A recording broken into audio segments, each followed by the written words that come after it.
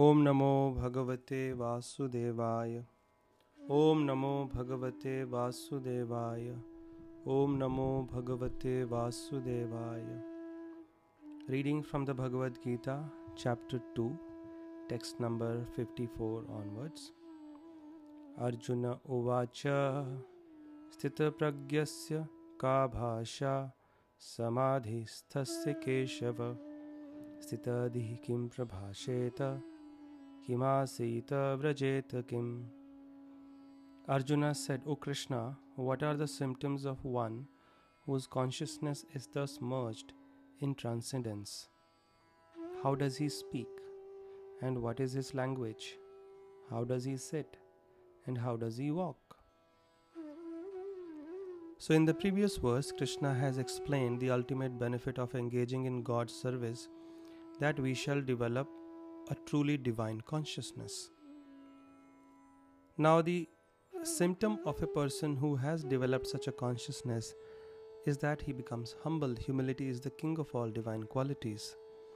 And therefore such a person will not go around telling everyone or posting on social media, mentioning finally attained divine consciousness, clicking a selfie and posting it with a smiley, tagging his friends along.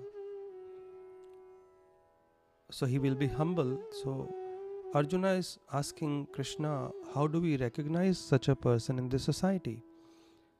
What are his symptoms? How does he walk? How does he sit? Means how does he control his senses? How does he respond to difficult situations in life? How does he engage his senses? So Arjuna is asking this for two reasons. Number one, he wants to hear about the symptoms so that he could himself know whether he was in that divine consciousness, whether he was himself that evolved. And secondly, he was thinking if he sees such a person, he would like to associate with this personality, because we are what we associate with. And even if Arjuna is thinking I'm lacking this consciousness, by associating with him, I can also try and develop similar consciousness. Now this is the hallmark quality of a truly evolved soul. They never think that they have learned enough, they have evolved enough. They always think they lack something that they need to learn, and therefore they always keep growing. As soon as we think that we know everything, we stop growing. Stagnation, the water which doesn't move, there's no movement in the water, gets contaminated. So similarly with our life as well, we should always remain in this consciousness that I need guidance, I need to know more, I don't know everything, I'm not the center of the universe, I need superior guidance. So from text number 55 to 72, Krishna answers this one question of Arjuna. And basically he mentions three symptoms of such a person who is in divine consciousness by which we can recognize him in this world. Number one, such a person becomes totally free from the desires for personal sense gratification. All his desires are geared towards the pleasure of the Lord, and he doesn't engage in any activity that could be displeasing to the Lord. His pleasure is always in the mind of such an individual. Secondly, such a person becomes totally free or unaffected or immune to the dualities of life. He does not get affected by happiness, distress, honor, dishonor, praise, criticism, profit, loss. He remains equiposed in all situations. And number three, such a person has his senses completely under control. He can engage them at will and he can withdraw them at will. He is not controlled by the sense objects in this world. So this is just a brief summary of what is Krishna going to speak, and now we can go through the verses. Text 55.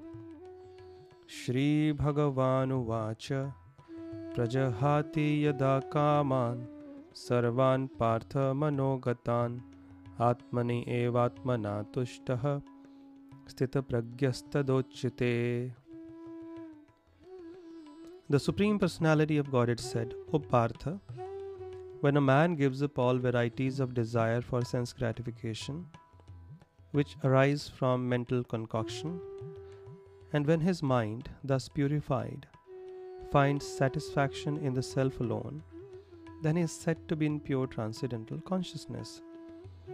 A person who develops a divine consciousness, he feels so satisfied within that he doesn't have to look for satisfaction in other things of this world. So he finds satisfaction in the self alone. And therefore, he is not hankering for something, he is not lamenting when he doesn't get something. All his desires are in union with the Lord, and therefore he is completely happy.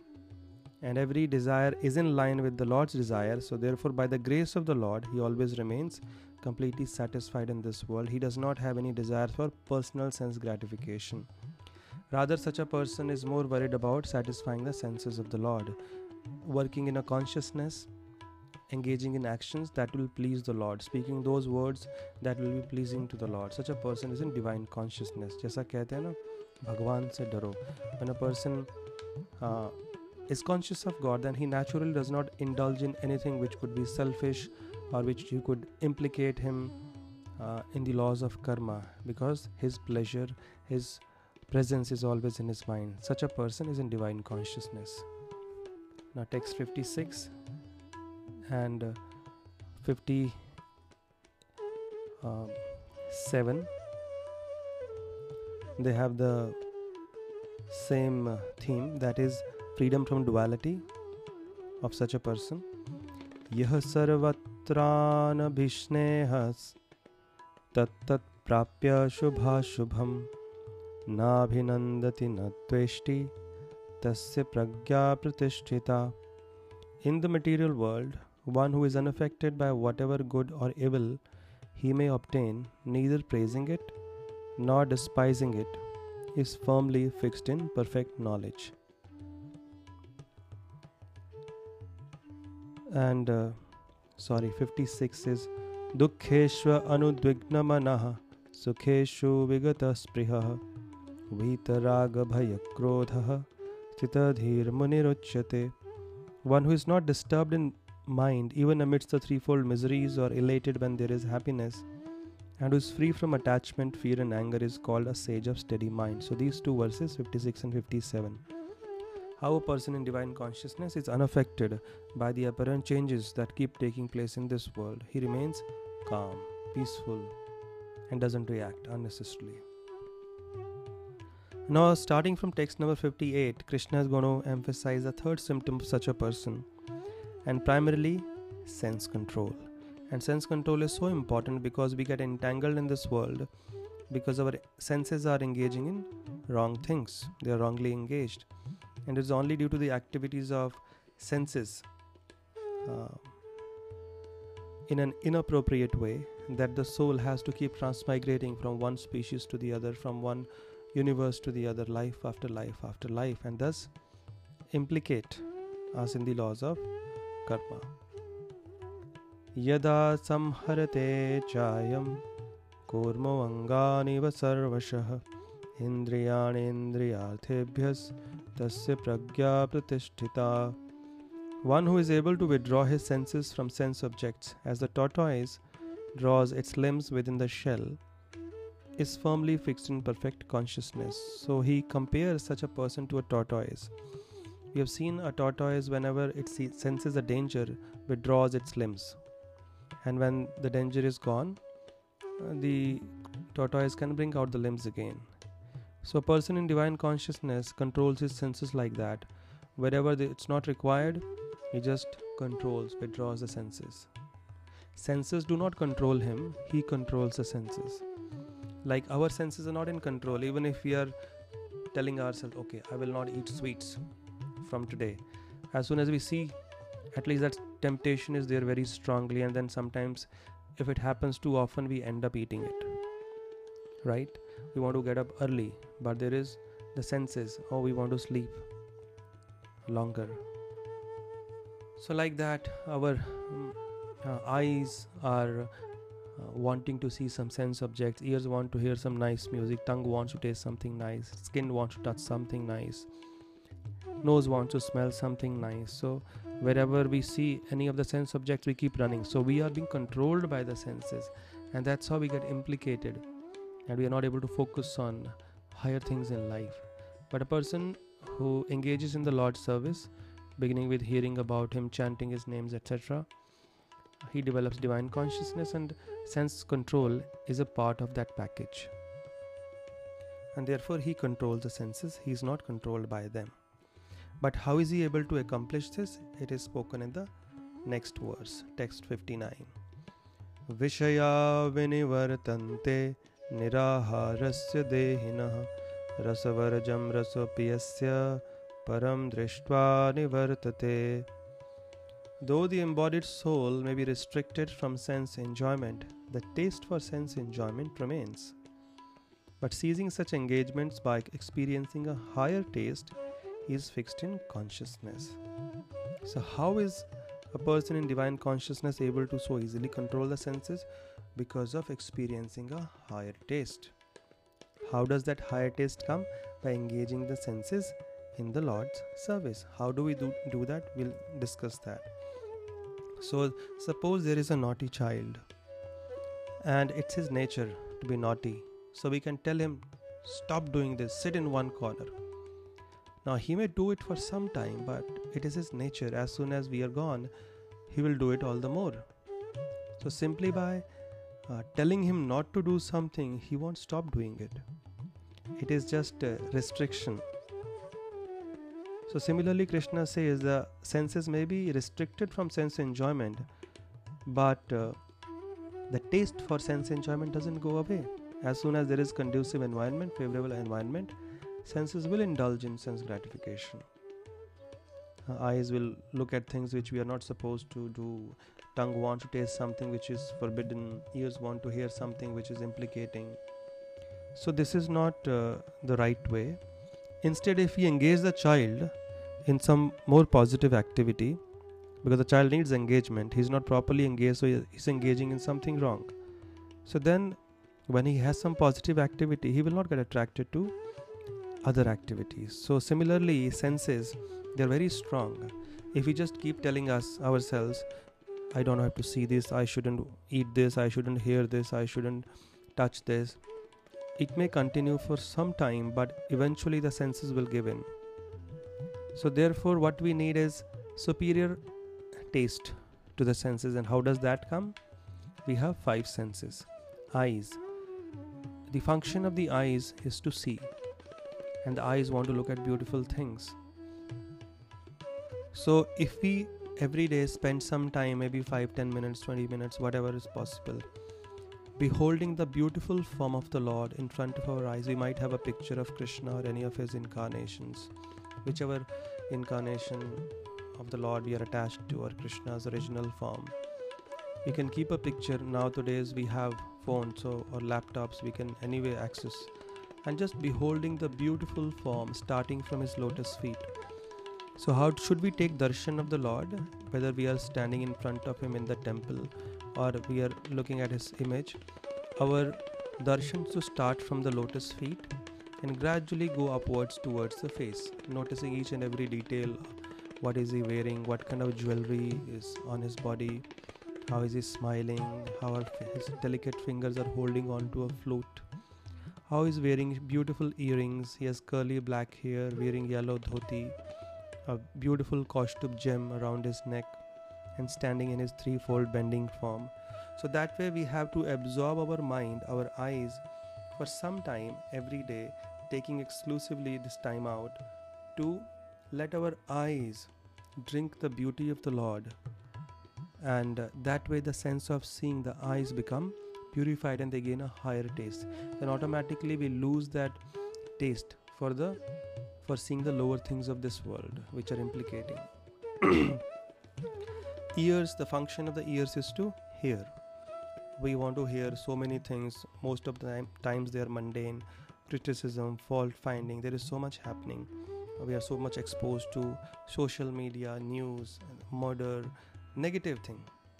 So the ears must be engaged regularly in hearing the divine name, fame, qualities, pastimes, or message of the Lord from scriptures like Srimad Bhagavad Gita, Ramayana, or Bhagavatam.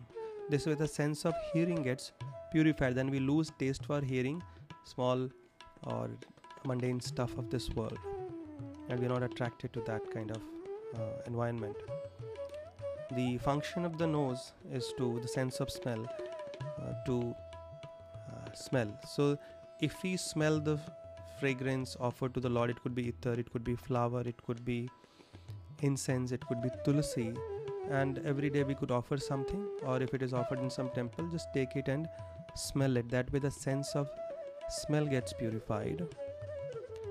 The sense of touch, it should be used to clean the temple of the Lord, touch things which have been offered to the Lord, touch things which are sacred to the Lord, scriptures, or touching the bodies of devotees, associating with them, or cooking for the Lord. That way our sense of touch gets purified. And the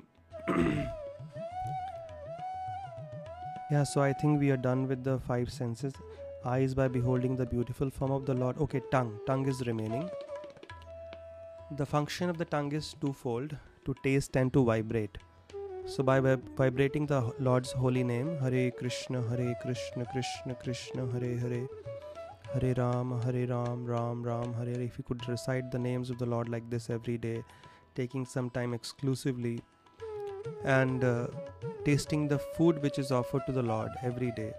Now if we think we can't offer anything to the Lord because we have onion garlic being cooked or other kinds of forbidden stuff, so at least offer something. You could offer some sweets or some nuts, fruit, milk.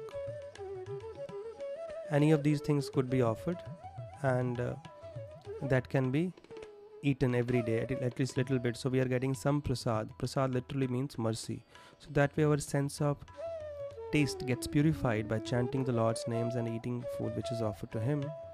And if we engage our senses every day for some time, then gradually our senses will acquire such higher taste that will be totally unaffected by the lower tastes of this world, and the senses will be easy to control.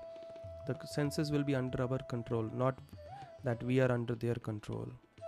And if we can engage the senses rightly, it can open the doors to liberation, to the perfection of life.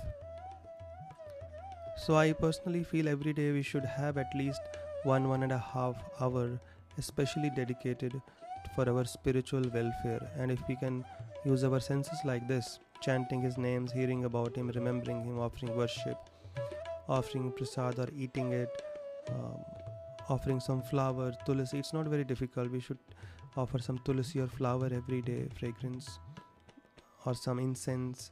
And these things, however outdated they might seem because of so much degradation that has taken place by forgetting our culture, but these are the things which will bring genuine peace into our life, genuine satisfaction, and that's what we want.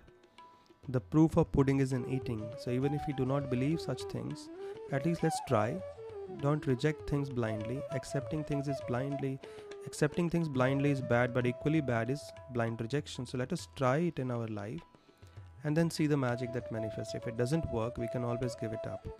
But we should definitely take some 1.5 hour dedicated for our spiritual welfare, chanting His names, hearing about Him, these two activities primarily, and other things which we just discussed, engaging the senses primarily in the Lord's service, will help us rise above the dualities, help us rise above the sense gratificatory processes, activities which bind the soul to karmic reactions and thus save us from future suffering. And now Krishna will speak few verses about how important is sense control. We can discuss one in this podcast. Text 60. Yatato hi api kaunteya purushasya vipaschitah indriyani pramadhini haranti prashabham manah. The senses are so strong and impetuous, O Arjuna, that they forcibly carry away the mind even of a man of discrimination who is endeavoring to control them. So Krishna is agreeing. Yes, but it is not easy to control the senses. He is agreeing. He is the Supreme Lord, and He is saying that it is difficult, that even when somebody is trying to control them, they forcibly carry away the mind of a man of discrimination also. So it's very difficult but not impossible. And therefore He has spoken in the previous verse, what we should do is try to engage our senses in some higher activities so they attain some higher taste. Tani sarvani samyamya yukta asit matparaha vashehi yasyendriyani tasya pragya pratishtita. So a person like this, one who restrains his senses, keeping them under full control, and fixes his consciousness upon me, is a man of steady intelligence. So what we need to do is try to control our senses by engaging them in the activities which we just discussed, for the eyes, the ears, the tongue, the sense of touch and the smell. And simultaneously we also have to fix consciousness on the Supreme Lord. Simply trying to withdraw the senses from sense objects and trying to do things mechanically will not help. We have to also think of the Lord while we are engaged in these activities, and that way our intelligence will become steady. And function of the intelligence is to develop the power of discrimination so that we can take the right decisions in life. So we discussed today, Arjuna is asking about the symptoms of a person who has attained divine consciousness by his service to the Supreme Lord. First symptom, he becomes free from the desires for personal sense gratification. Second, he becomes free from the dualities of life. He is unaffected in all situations. Third, he develops complete control over his senses by experiencing a higher taste. Thank you very much. Hare Krishna.